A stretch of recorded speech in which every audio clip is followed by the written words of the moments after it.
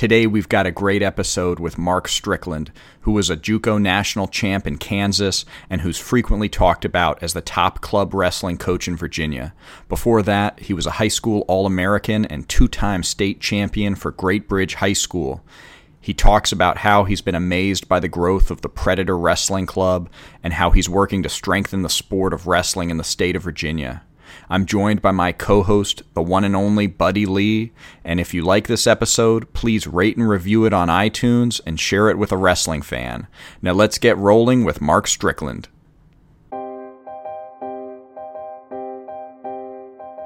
He taught me to get up when I didn't want to get up, when I wanted to quit. I had high goals, man. I've always had high goals. And so when I won it, I was just kind of like, oh my gosh, you guys are right. It's not the thrill of winning. It's the joy of having that personal goal and being able to achieve that and walk off the mat with your head held high and with your hand up. That just fueled my fire, and I was in every state championship match from there on until I graduated. That was when I really started doing the kind of wrestling that I was capable of. Anybody that steps in the ring and just decides to commit the entire time is a state champion in my book. Here today with the great Mark Strickland, who has done some of everything. He was a junior college national champion, MMA fighter. He's currently the coach of what many people say is the best club team in Virginia, and he's referred to by many as the best overall coach in Virginia. And before all that, he came up through the Great Bridge wrestling system, where he was a two-time state champion and high school All-American. I'm here again with my friend and co-host, Buddy Lee, Olympian and jump rope entrepreneur, maker of the best jump rope in the world. And we're going to talk about Mark Strickland's journey to a state championship. Mark, thank you so much for being here. Thank you for having me. Welcome. I appreciate it. Thank you. Great to see you guys. I appreciate it. Very nice. Very nice. So why don't we jump right in and hear about how did you get started in wrestling? Okay. Briefly. So my dad was military and he was stationed in Norfolk. And he was looking for a house and found one in Chesapeake. We really didn't know anything about wrestling. We were baseball players at the time. And we stumbled into the Great Bridge program, which was already an extreme dynasty at the time. Wayne Martin was the head coach. Old man Martin was in the room every day. Steve was still at Iowa at the time. His brother Billy was, and David, all those guys were in the room. It was a great program at the time. And I was fortunate enough to go into it like in 7th, 8th grade. And that's how it started. I was very fortunate, really. I mean, honestly. So one of the reasons I was really excited about this interview is that Buddy didn't come up through Great Bridge, but he knew the Great Bridge system and, all the people you're talking about. Right. Oh, yeah. Virginia. Well, Definitely. Yeah, the Grammy system has touched so many people's lives and stuff like that around the world. So, yeah, I've spent my time with the Martins at their farms, staying with them. Wayne Martin was my workout partner at Old Dominion, and he could run like a rabbit. Did he used to run with you guys as a coach? Oh, absolutely. You're right. You couldn't beat Wayne. No, he did run like a rabbit. He still does to this day. Amazing runner. Yeah. Right. So you're blessed to have. Yeah. It's interesting also that you said you did you were involved in baseball before wrestling. So did you start wrestling in 7th grade, did you say? I actually started wrestling at the very end. My first full year was 8th grade. Right. I played baseball. We were stationed in Guantanamo Bay, Cuba. I had not been introduced to wrestling. We were baseball players. Interesting. Yeah. Right. Interesting. So, and because we talked with Stacy Woodhouse, who also went through Great Bridge, of course, was I think another two-time state champion, and he started out in baseball too, and thought about sticking with baseball before really committing fully to wrestling. Did you think was it a tough decision to switch from baseball? Well, actually, it wasn't. I mean, I was fortunate. When I was coming through high school, I still played baseball in the off season. I'd go baseball 6 weeks right after the season and go back. But the thing about wrestling was, it was such an individual thing and we were in such a great situation. So I was able to dabble in baseball, but wrestling definitely completely took over. I mean, like a force, Yeah. Individual just you and the other guy, and just so much you learn about yourself as a person. It's not a team sport. It's more or less like working on the self and learning about your weaknesses, your strengths, and then finding the courage to go back out there and kick some butt when someone's, got something over on you, like a 1-point win or whatever. It's nice going back to the drawing board and preparing yourself, and then, becoming victor, and I think that's what makes the sport very, very special and attractive, because you really learn a great deal about the self and what your capabilities are. So, so you would play baseball for, you said something like 6 weeks a year, something like that. But Right. I see. And then were you wrestling year round other than that? I was. I know it's unheard of now to back then there were multiple sport athletes, and baseball was just right after the season. It was 6 weeks. I'd wrestle even through that time, and then back to the Granby School of Wrestling all summers. And, you don't hear about that anymore with the specialization of things. There's no time for those 6 weeks, but I really enjoyed that. I did. Did you ever think that, being a baseball player versus wrestler, do you think that you could have had a college career or a professional career as a baseball player? Do you ever look back and think about that sometimes? When I was younger, I was a pretty good ball player, but I noticed that as wrestling came into my life, my baseball started to slip. Like it turns out to be good at that, you got to do that all the time too. I couldn't hit as quite as well. I didn't do it as much. It became a little bit of an activity, just to kind of get a short little break from wrestling. But yeah, I got to say no, probably not. Nice.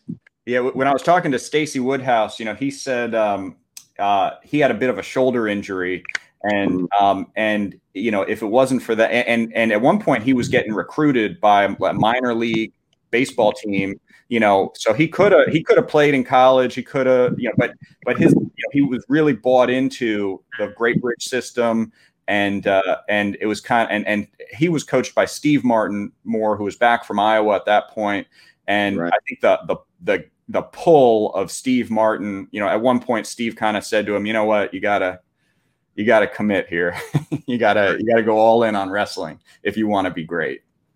I actually went back and coached with Steve for a couple of years after college, and Stacy was on the team.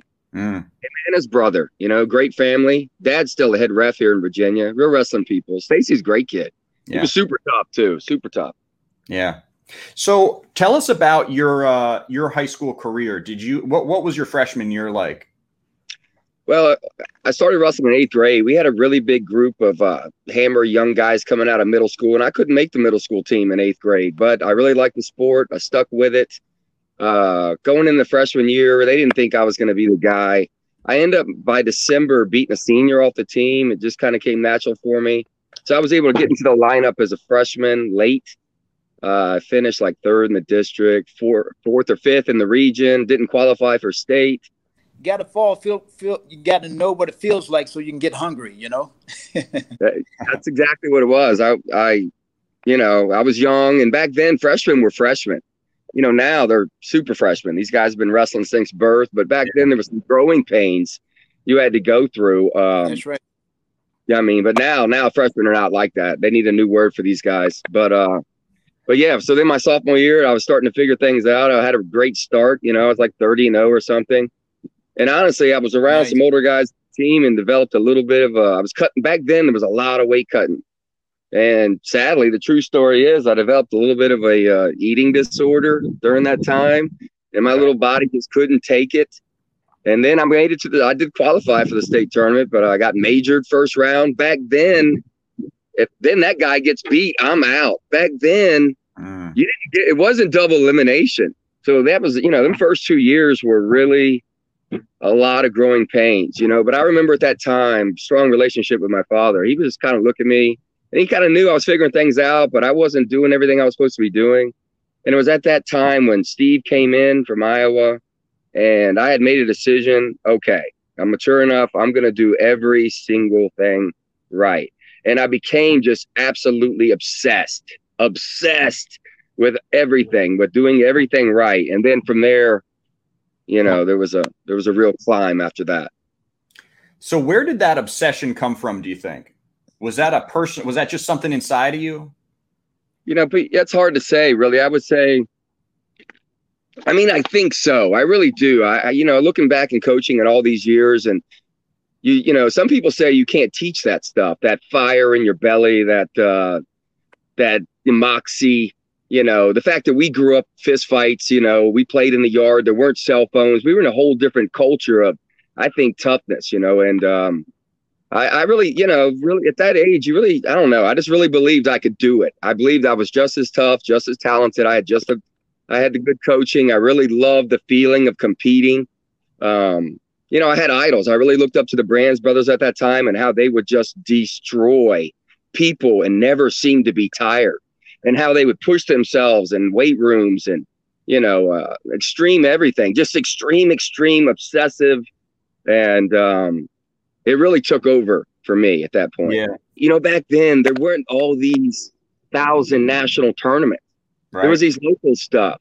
But my dad would always take me, and he would always do it right. He wouldn't say, you know, he wouldn't shame me. He wouldn't, you know, he knew I could do it. I really wanted to make him proud. He was a powerful force in my life. It really was. My father to this day had a strong impact for sure. Once we moved into Great Bridge, my dad kept us. We were able to stay there. Now, right when I graduated, he had to leave, but with my mom, my sister. But I was able to stay in Great Bridge from 7th grade to 12th grade, which is probably the longest I'd ever been anywhere. Wow, that's lucky. It was lucky. I mean, we got in there in the middle of 7th grade, and we were going to have to leave around my 10th grade year. Somehow Pop worked that out, but it was very real fortunate. Well, and he loved wrestling. So he was not a wrestler himself, but he was, I'm sure by your 10th grade year, he was pretty excited about the whole thing. He was, you know, he was my biggest fan. You know, he really did. He was an aggressive kind of guy, wasn't exposed to wrestling, but was drawn to it. You know, it was like a family kind of pride thing. I really often thought of that. I tell these kids that too. It doesn't quite resonate as much, but your family name, you know, why is their family better than my family? You know, it was really like a lot of pride to that back then. I mean,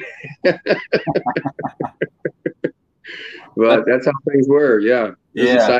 Or at Predator, do you have mostly, you know, does everybody that come there, or do they fit the same mold where they're ready, they want to be champions, that's why they're there? Well, no, they certainly do not. And most people, I would probably say 99% of the athletes that come to Predator are not good yet. Okay. You know, they're not good yet, but there's something about them that wants more. Maybe they stepped into another little intermediate room somewhere or something, and they're having some early success and they want to go to the next level. But no, they all go through all that, you know, getting used to the room. There's a dynamic in there. You know, you just don't come into Predator. I mean, there's guys that have been there a long, long time. They kind of migrate off the wall. There's this hierarchy in the middle, you know, and you got to earn their respect. And you learning how to drill and how you walk in and, you know, signing up for tournaments and just how you carry yourself. And it's not the points, it's the effort. You know, if you lay down, oh my goodness, you know, see, they got to come through all those little things. But no, they all struggle with different confidence issues or performance issues or, you know, I mean, all the way down the line until while they're finding themselves and maturity, pre-puberty wrestling, all that stuff. And peers, you know, oh my goodness, but dealing with failure. And I swear they're all different. There's no cookie cutter about it, you know. Put them in a good position, a good situation, a good program is something right away for them to have pride in, you know. That starts right away. But then individually, you got to dig. How many kids do you have in Predator at the moment?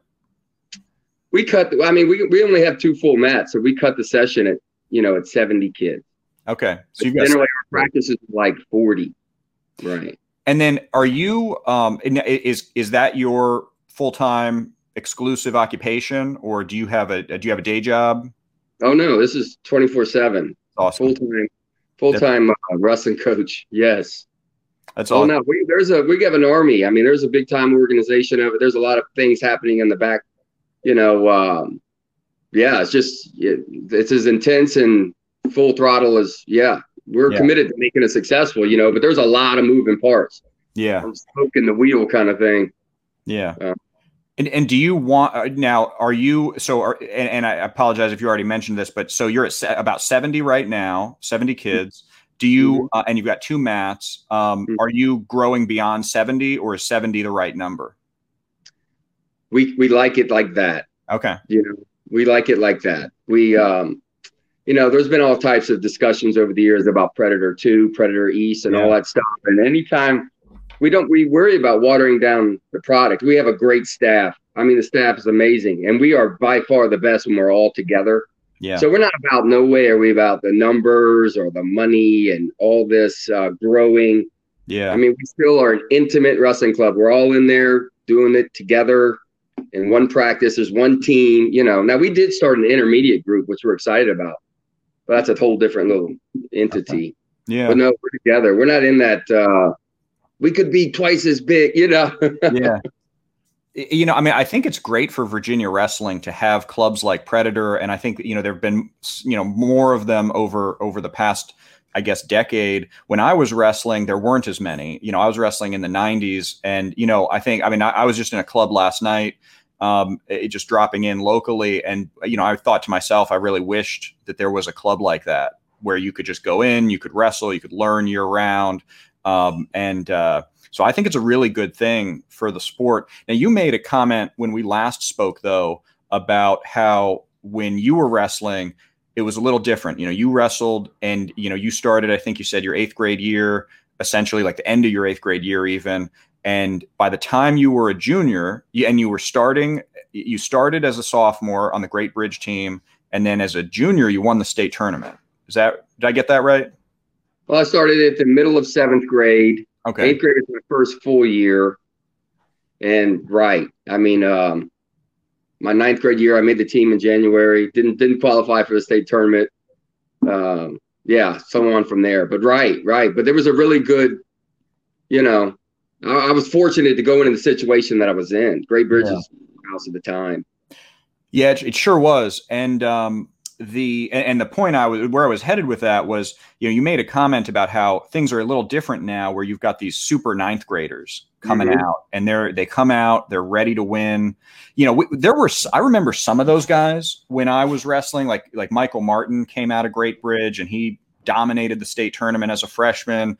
I think maybe Frischkorn and there were a handful of these guys who did that, but can you comment a little bit about how that, how that's changed over the years? Like how guys are getting so well prepared? Right. No problem. Well, yeah, it's completely different now. The word freshman is such a dated word. I mean, the specialization in sports alone, but also in wrestling, the opportunities that they have, we did not have. Yeah. I mean, they can go to a national tournament all over the country every single weekend of the year. And it's covered by Flow and it's all this, but also these young kids are on these big, big stages, but they're also specialized. So we're doing, they're doing private training and watching film and fixing. And then all this, hardcore specialization that the speed thing is all along. And then they're in with older guys, like there's 7th and 8th graders that are they're phenomenal. Yeah. 6th graders that are just phenomenal. And they're just waiting for puberty to get some muscles because all that wrestling's in there. And when they hit the stage, they are super ready. But I really think it is that the specialization of the training, the fact that they have these national events. I mean, they're traveling all around the country, Pennsylvania, New York, New Jersey, and they're on these big pressure situations and they're getting comfortable, So by the time they hit the stage, it is a whole different. I can't imagine how many matches they've already had. Yeah. 1,000, maybe. Wow. It's really, and you got to be careful because USA Wrestling came out with a stat like 2 years ago that said 70% of all wrestlers quit the sport by the age of 13. Yeah. Do you know that? I did not. Think about that number. Right? So they start them out too early and then they burn them. Yeah. They're on the Facebook, but look at my trophies. But anyway, if you're not careful with each level, from the elementary to the middle to the high school, then beyond in college, that developmental years. So USA Wrestling puts it on like a USA card lost money thing. Yeah. And then they think so they're warning coaches to be really careful with these young ages. But they're competing at 4 years old. Wow. Now, what do you think about that? Like, so there's two schools of thought. I the Russian school, as I've always understood it, in Russia, where they've got obviously probably the world's most dominant just overall system and culture with wrestling in a lot of ways from a numbers standpoint. They don't have competition until an older age. They've got, certain, they don't have weight cutting in a lot of, at least in across the board on a large scale at young ages. And then they get into progressively, they do more and more competitions. In the US, there's oftentimes right into competition, like you're describing, like at 4 years old. Where do you come down on that? Like, if you're recommending to parents or you're just coaching young athletes, like what do you like them doing a lot of competitions? What's the balance? Well, first, I think at those young ages, they should do all the developmental sports stuff. All that stuff is great. Soccer, gymnastics, all that stuff is great. Baseball, team sports, they should do all of that stuff for developmental purposes. But then personally, it might be a little old school, but I'm totally against this 4 years old and competition. I don't think there's anything with being involved in the sport. Yeah. I think it's too early. I do. I think it's too early. And then we should be careful. Yeah. So, yeah. Yeah, I agree with that. So then when do you like them to start going into competitions? That's a good question. I mean, I think around sixth grade, it's time. Okay. Sixth grade. And nowadays, a lot of people are holding back, so they get that extra year in that middle school year too. So, if you do that, 6, 7, 8, there's plenty of time in there, pre-puberty, you got to be real careful. Yeah. I agree. So when you were, starting in 7th grade, I'm sure you did probably like county tournaments, stuff like that. Like what kind of tournaments did you do when you were getting started? Right. We didn't have this national travel schedule, I mean, we did the local stuff. That's what we did. Yeah. And we practiced a lot and we did the local stuff, but the local stuff everybody would go to.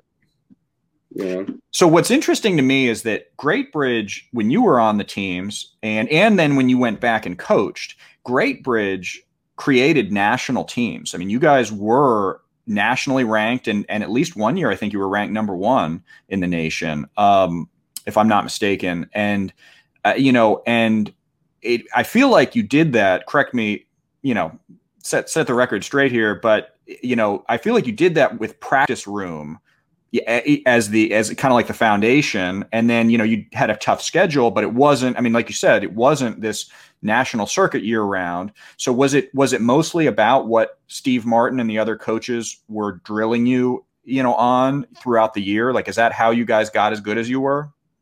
Well, when we came, all that is definitely true. But when we came through, let me see, when we all went into high school, there was 11 of us that, like me, like Jamie Kelly, Carlos Eason, Shane, this big group, we're all the same age and went through together. And practice, I mean, it was all the time. We were at Granby School of Wrestling, so it was hard summers. Yeah. And we had great partners, and there was a system that was put into place, which was great. It's a little different than a club where everybody has different needs. Yeah. This was a system that you worked as hard as you possibly could to get this system.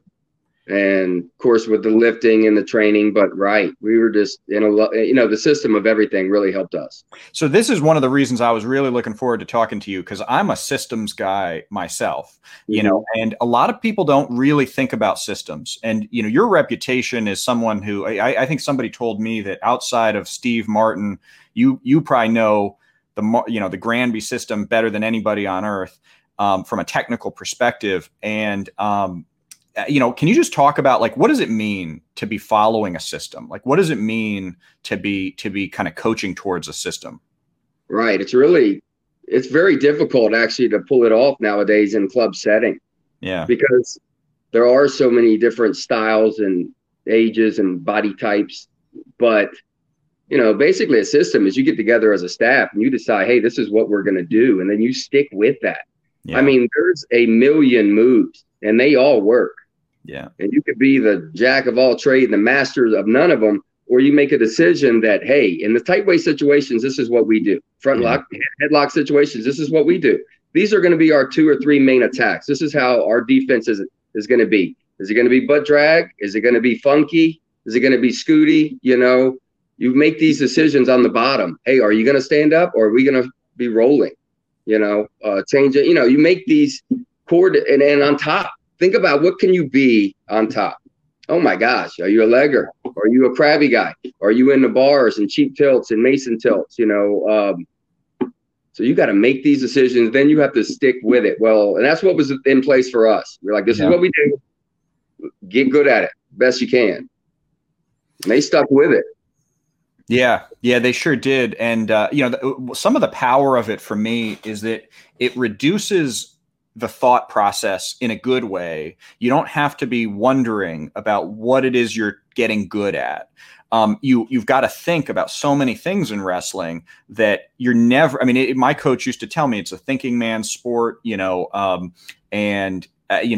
like chess. And, so by implementing a system like the Great Bridge system, the Granby system, it minimizes some of that complexity so that you're able to just focus on the quality of the technique. Is that how you think of it, or is that right?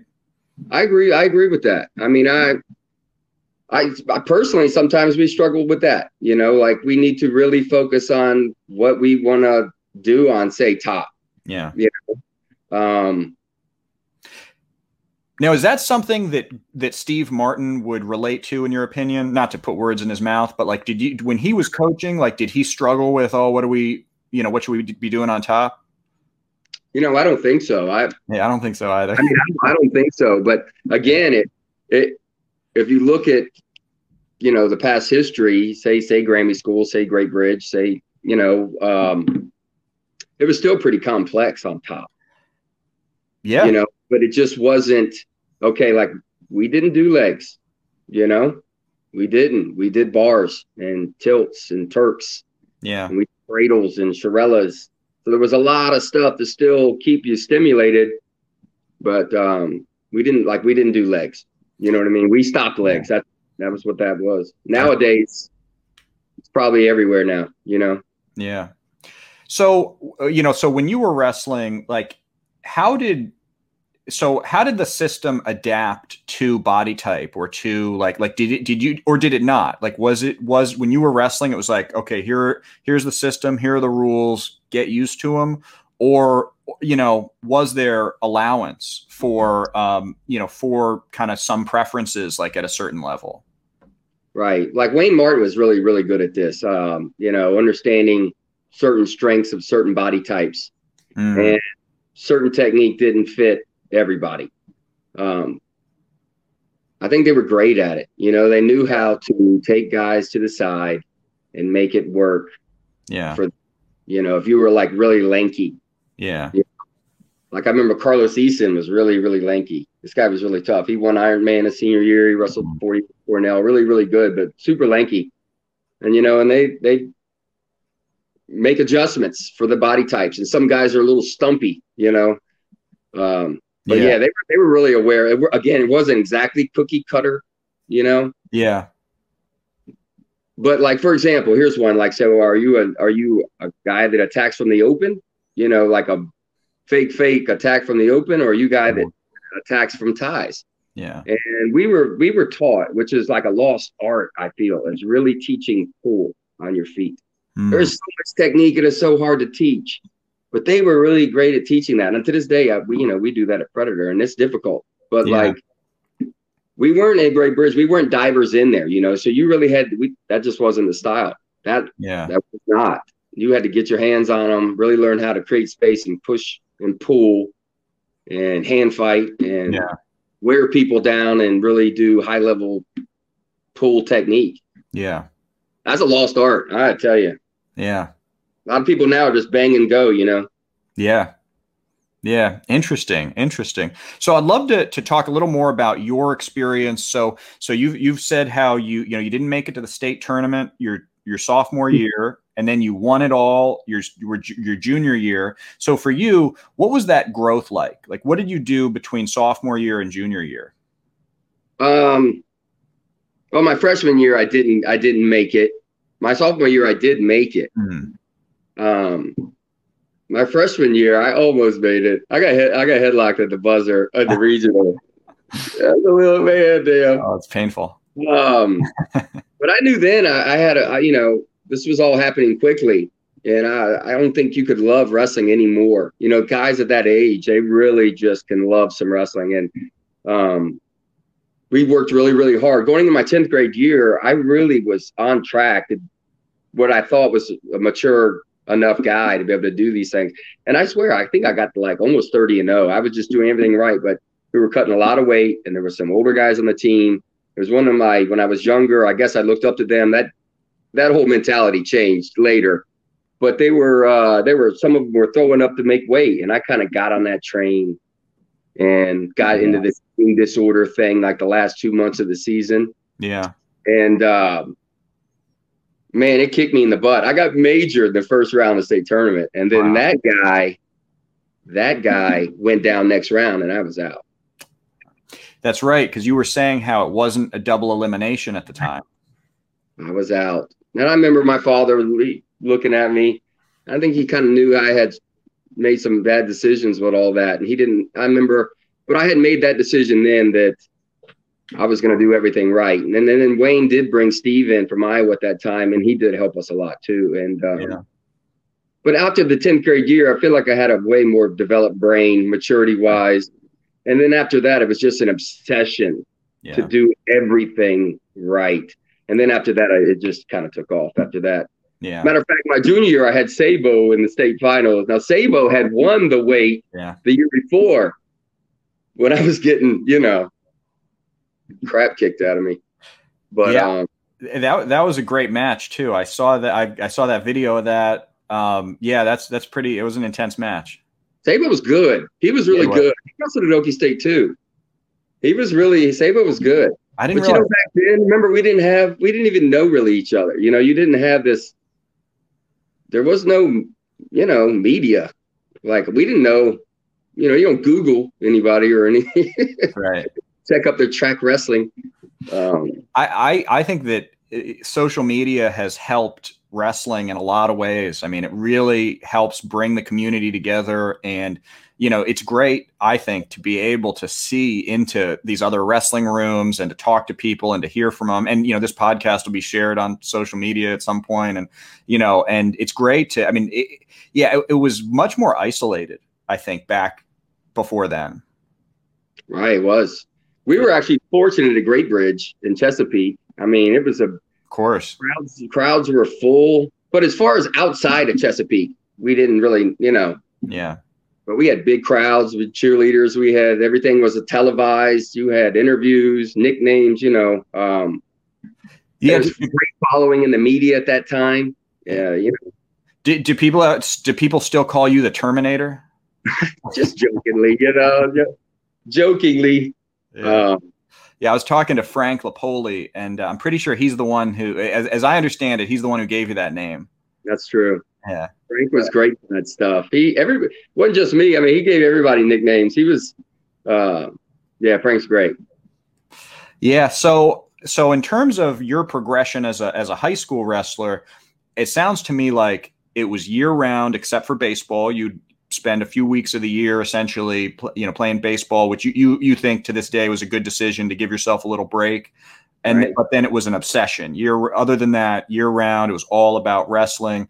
And you really were lucky to be part of a program where if you wanted to wrestle year round, you basically could as much as you wanted. Absolutely, yes. I mean, that was it really is our family. Those were our friends, and that's what we love to do. We really push each other, and we wanted to be number one in the country. Of course, we all wanted to be state champions. It was very important to us, but we were on national rankings at that time, and we believed that we could achieve. We all, 5 guys off that my team all finished D1. 5 dudes. Wow. That's pretty tough. All 5 finished, went, did it. That's a pretty tough team if you think about it. Yeah, I do. That is tough. Yeah. Can you still rattle off the names? Do you remember all the? Yeah. Shane Darnell finished at ODU. Jamie Kelly was at ODU. Carlos Easton was at Cornell. I finished at ODU. Yeah. Carl Perry finished at Illinois. We were all on the same team my senior year. Yeah, that's a real tough team. There was actually a 6th one, Josh Fannin. He finished at Old Dominion, but he was a year younger. But, anyway, there was 5 that went, did it full time all the way through, and finished. Yeah, yeah. Congratulations on an amazing career and just doing amazing things with our kids, transforming these young boys into men.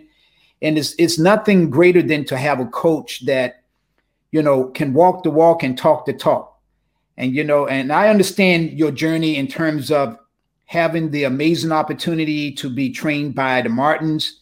These guys are very scientific wrestlers, and then going to a powerhouse. I think it was Oklahoma State or Iowa. Which one was it? I went to Okie State. I went JUCO first, then Okie State, and finished up at ODU. Yeah. So going is that under John Smith, right? Was that under John Smith?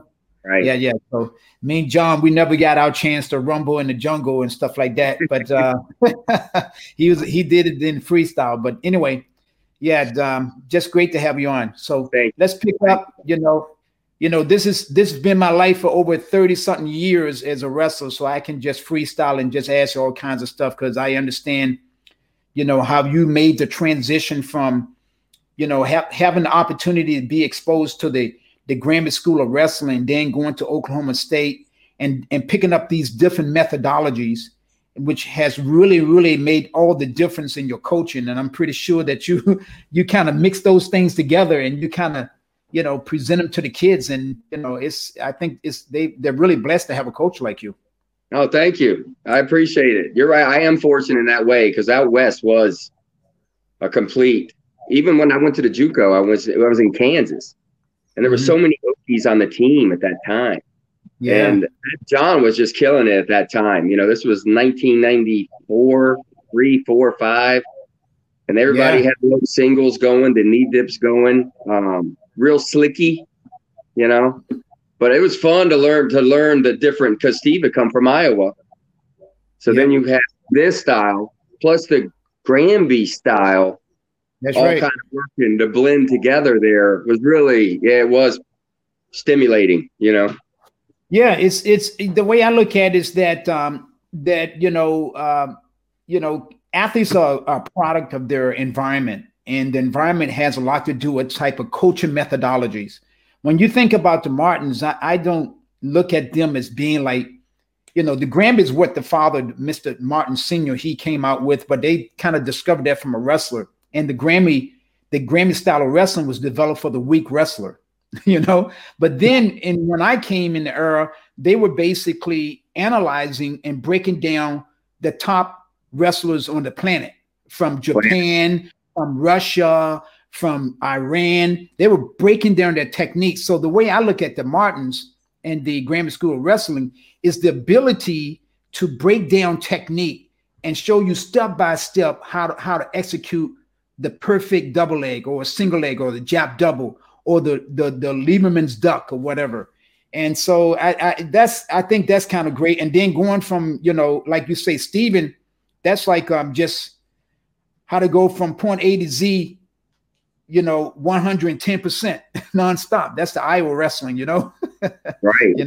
So you get a taste of that. And then, like you say, Oklahoma State, where you're basically attacking everything from the knee to the ankle, from the knee to the ankle. how do you wrestle down there? Oh my gosh! So that makes you a great coach. Makes you a great coach, man. It was interesting, and the way to this day that that methodology of understanding filming everything, watching things in slow motion, breaking it down to 1, 2, 3, understanding that if you don't correct, it will just stay there forever. You got to see what and as an athlete, these kids can get addicted to that. Their coaches can break all that stuff down. But I mean, I was taught that there was always film on everything. Just film. That's right. That's exactly right. So when you're talking about, go ahead. I'm sorry. So when you're talking about film review, are you talking about you would do a ton of watching your own film and breaking down, like they would film you and your matches and then do that to correct mistakes? Is that they film everything? Practices, all practices were filmed. Yep. All matches were filmed. But you watch film of, like Buddy's saying, everybody from around the world too. I mean, and we'd go out to the farm, we'd work out, we'd go in, and it would you review the workout, but also then all these other film was just mega slow motion, always going everywhere. Yeah, old man, you couldn't really see it if it wasn't in slow motion. That's exactly right. I remember when I taught myself Greco-Roman because we come from the folk style. And then I went from Old Dominion, then I went straight into the U.S. Marines, and there was an all Greco-Roman team. And these guys, they didn't like me because I was a 2-time All-American coming from Old Dominion, kicking their butts. So they weren't going to teach me anything. So I just went and did the method like, hey, man, I invested in my video camera that could do slow motion. And I started filming everybody that did Greco. And then I started studying the Russians. I studied the Cubans because their style was similar to mine because they changed elevation for Greco. And that's how I learned Greco. I taught myself through that methodology of filming and breaking down in slow motion and learning everything. So when I started lifting everybody in the world for Greco, they thought I was studying under somebody. No, I was from the school of wrestling, from the Graham School of Wrestling of breaking down technique. And I just think it's a blessing that the athletes have that kind of coach that has been exposed to those kind of methodology. In fact, I think, Mark, that's your secret weapon. Your secret weapon, right? I appreciate all three of those styles, the Granby and the Iowa style, as well as the Okie style, I say. And you're right. I'm very fortunate, buddy. You're very, very fortunate.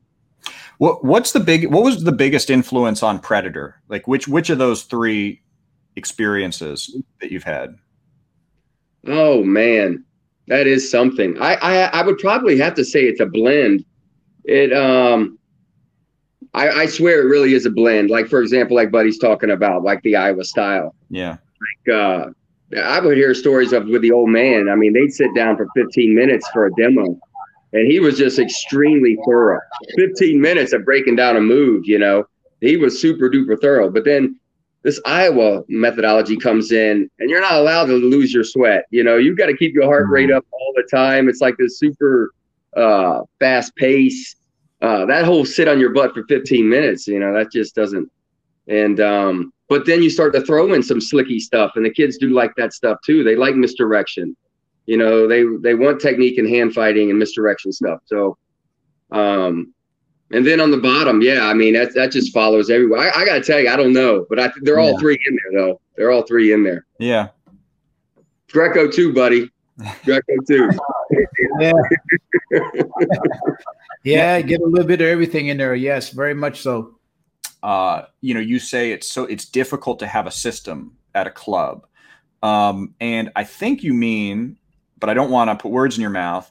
I think you mean that because it's 3 days a week, 4 days a week, and not 24/7, is that why it's difficult to have a system compared to like a high school where it's every day, all the time? Well, that is true. The fact that you really don't get it. Yeah, I don't think you get quite the drill time rep. But also, it's hard to say. I actually struggle with this, to be honest. You know, Yeah. it's really something we discuss a lot. You know, because we have flip-flop systems, and one time, briefly, we got fed up and just switched all to legs.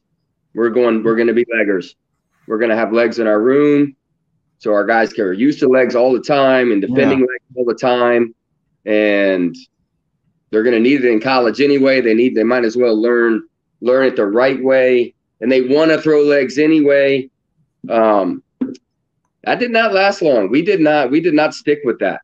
You know, we were worried about losing. You know, like it's important to learn the basics of top before I get into all this stuff. You need to learn how to tilt people up, turn people up, you know, cradle people up, these inside bars and cradles and Turks, you know, all that stuff is, so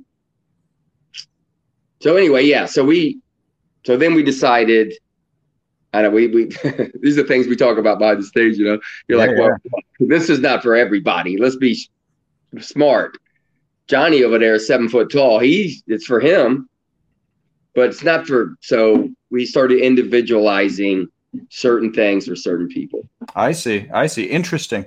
So one of my heroes is it's outside of wrestling, but Garry Kasparov, the chess player. And, you know, he would say that a bad system is better than no system, you know, or bad plan is better than no plan. You know, at some point you got to make sacrifices, and then you start getting the benefits of just that system in place. You know, whatever it is, the imperfect system, you know, it really starts to pay off, but you know, once you stick with it. So that's interesting. Right. And you can branch, and you got to be careful with that. I mean, it's very common to see guys that can drill 10 things on top and make it look just beautiful. When they get in the match, it is not there. Yeah. You know? But there's another thing. There's a couple along the same lines with this discussion. It's interesting you say this because we talk about this all the time. But so we have a couple guys in our club, and one, his name is Mitchell Faglione, and he's a freshman this year. But anyway, Mitchell learned a Turk like 3 years ago, right? Just a Turk.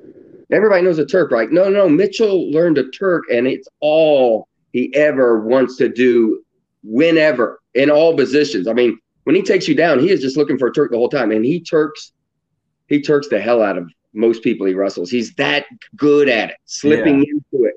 And it's a Turk. Everybody else learn the same Turk, and they can Turk, but he has this like right to it. And it makes you think, man, we should do nothing but Turks. You know what I mean? I mean, it's just amazing to watch this, where other guys have their brain is shifting, you know, floating through all reactions to, oh, maybe I'll do this and maybe I'll do that, and real no direction. And we have another guy that rides a Blair rider, inside bar, and he's the same way. He knows he's going all out for that. It's one thing, but he can turn you on both sides. He can pin you too. But that's what he's doing. He's not doing anything else, you know, like it's right to that. That's interesting. So then is kind of the genius of the kind of the Great Bridge system, is that they were really able to make it work for such a broad number of wrestlers, you know, where it's like, you know, like I went to one regret I have in wrestling when I was in high school is that I wish I'd gone every year to the Granby camps. And, you know, I went once and I gained a lot, but I really just got a taste of how good the system was, you know, was kind of the genius of it that it worked so much for so many people. You know, maybe it wasn't the best thing for every single person, but it was pretty darn good for almost everybody who tried it. Yeah, I did Granby for 33 straight years until COVID hit. I mean, we did it all summer long. You know, 5 weeks back then from Sunday to Friday. And that's the thing. I mean, you're wrestling 10 hours a day. I mean, 2, 4, 6, 3 sessions, and you got the live. Plus, if we're doing running and lifting after the second session. I mean, and it was just so what that allowed was the learning happened then. And then when the school year would come around, you know, most of that was drill time. There was correction time, don't get me wrong, but the learning of the system of what we were going to do and the reps and all that stuff was handled then. Yeah. Yeah. I see. Yeah, that's fascinating. It's such a powerful system to be able to have, where you're able to learn in the off season and then drill during the season. Right. I mean, you're getting that rep time. We were told that all the time. 1,000 reps, you'll see it. You'll be able to see it in the state finals. I mean, hard reps and but we knew that what we were expected to do in certain situations. It was us to learn it, and it was. We were fortunate. Fortunate. So, in terms of the decision to be a club coach rather than a high school coach, was that a difficult decision? I mean, I'm sure you could coach at any high school you wanted, and you did coach you led some teams to state titles in Louisiana, I think it was, as head coach. Did you was it a difficult decision to not be a high school coach and to do the club? No, unfortunately. So when we went to Louisiana, all right, I had recently been married and we had small children, and I was a head coach at a young age. And we built that program down south to be nationally ranked. I was really proud of what we did there. And Katrina is what got us. But we were nationally ranked, that little southern place. We had an army there. It was crazy. It was just enormous. We were ranked number 2 by Win Magazine for the most improved program in the country. It was just amazing. Wow.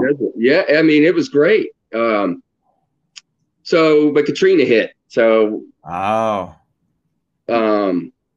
wife of the time, we had small children, and one with special needs even, was not going back.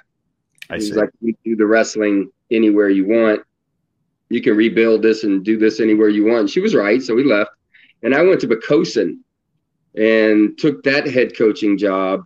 I think they were like 30th or 27th the first year. And then we were 3rd the first year. And the second year we were 2nd. And we were building there. It was going well. But I was having personal problems at the time. I was having personal problems. I was going through divorce, and it was a low spot for me personally, and I had some problems. So I got in a little trouble, and Predator reached out to me after that, and so I was into this club scene. Now the whole time I was thinking, I'm going to get through all this and get back to high school. I couldn't imagine being in a club setting forever. Nobody was doing that then. There was none of that. It was high school. There was no. But once I got in the club and saw the potential of it, and I was, fortunate to be in that situation at all. But a lot of like-minded people, not just me by any means, came to grips that you can be as successful as you want, without all the little VHSL, high school stuff. Anyway, more in a personal setting without all the paperwork and all these things. You could build it differently.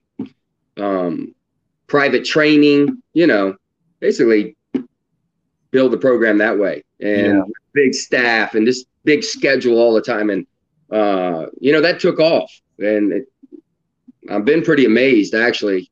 But there's a lot of people working hard to do it for sure.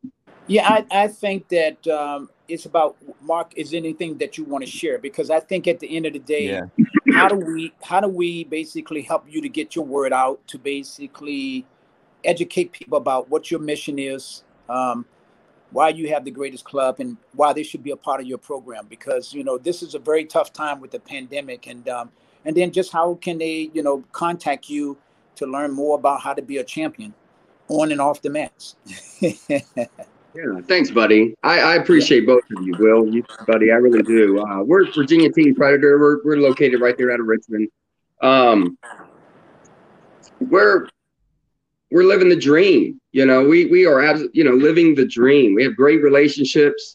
We are a family. We're still old school in that way, where they come in young and they stay with us all the way through. I love when our college guys come back. I mean, that's how long we've been with them. And that's really our goal, is to let's get them to college. We see wrestling as a vehicle for success.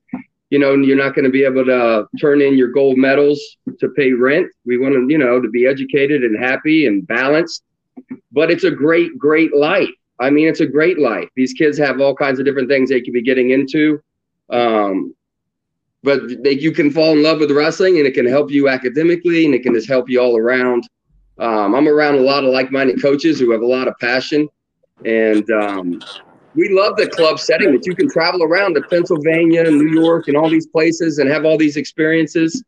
We're really proud that we care about our athletes. We really care about it, and for years, we've been worried about the state of Virginia.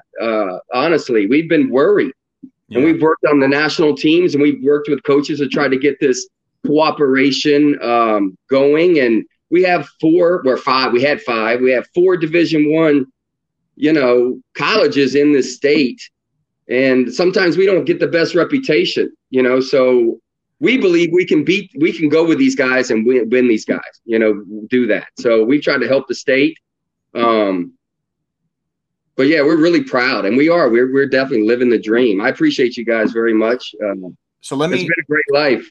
Yeah, so let me ask you a follow-up question on that. So I'm a coach in Virginia. I'm a relatively new coach. And what's the most important thing to make it so that Virginia wrestling continues to improve? What in your opinion is it that coaches should be doing, that people in the community should be doing? Like, what do you want to see happen to help Virginia excel in wrestling? Well, that is a good question. I could go a million different ways with that, but I miss the days of, I think the coaching is a little down on the high school side from where it used to be. I think that a little bit down. We're going to have to travel as a state like the rest of the country does. I mean, we got to expose these kids like the rest of them do, to keep them on these big stages. And I think coaches' cooperation. You need a platform to basically be able to educate people. They need to hear about your mindset, your methodology. And I think that when you're talking about, coaches lacking, then, we got to take leaders like yourself and basically, present you to the community so that, coaches can come to you and start learning and about mindset. Because I think that you've been blessed with the opportunity to be exposed to, winning styles of wrestling. When you're talking about John Smith, 6-time world champion, Oklahoma State, multiple times national champions, Iowa, multiple times national champions, and have coaches to coach you, and you bring that knowledge to the rest of the world. I mean, these coaches need that knowledge as well. They need it as well, because they're stuck. Buddy, let me tell you a funny story on my YouTube wheel. So I was on my recruiting trip at Okie State. Now, I've been raised on the Brands brothers because Stevie was workout partners with them. Yeah. They were my idols and everything. So John takes a group of guys. We go over to the National Hall of Fame, and I see the Brands had, their world championship medal. And I say, hey, that's Brands' world championship medal. He's tough. And John says, shit, he didn't even place the next year. Imagine trying to win 6 in a row. That's tough. That's right. I looked up at him. I was like, oh my gosh, he's done that. He's like, he didn't place the next year. What? That's right. You got to watch what you say around the other world champions, because you're right. How in the hell do you do that shit 6 times in a row? Yeah. I was like, man, this is a whole different level here. It's a whole different level, man, to be consistent, especially when you're talking about freestyle and you're talking about dealing with the Russians, and then with the Soviet Union when it broke up in 1991, in 92, then that's when everything changed after that. And then John was winning world titles after that, against the tough Russians. I mean, it's just like when you're talking about Russians, it's like going against the wrestling book and steroids sometimes, But still, the fact that you got exposed to those kind of coaches and stuff, and you bringing that to the state of Virginia, and I don't know, did you wrestle Greco? Did you have any Greco experience? Buddy, I did, and it's in our club, and we've always, the way we do it is they're required to wrestle Greco all the way through their cadet years, wow. And they have to do it. It's part of the development, and for some of them, they get addicted to it. You know, I mean, high flying, buddy. I mean, but they learn all those positions, and if you're not comfortable up top, then you're going to be exposed.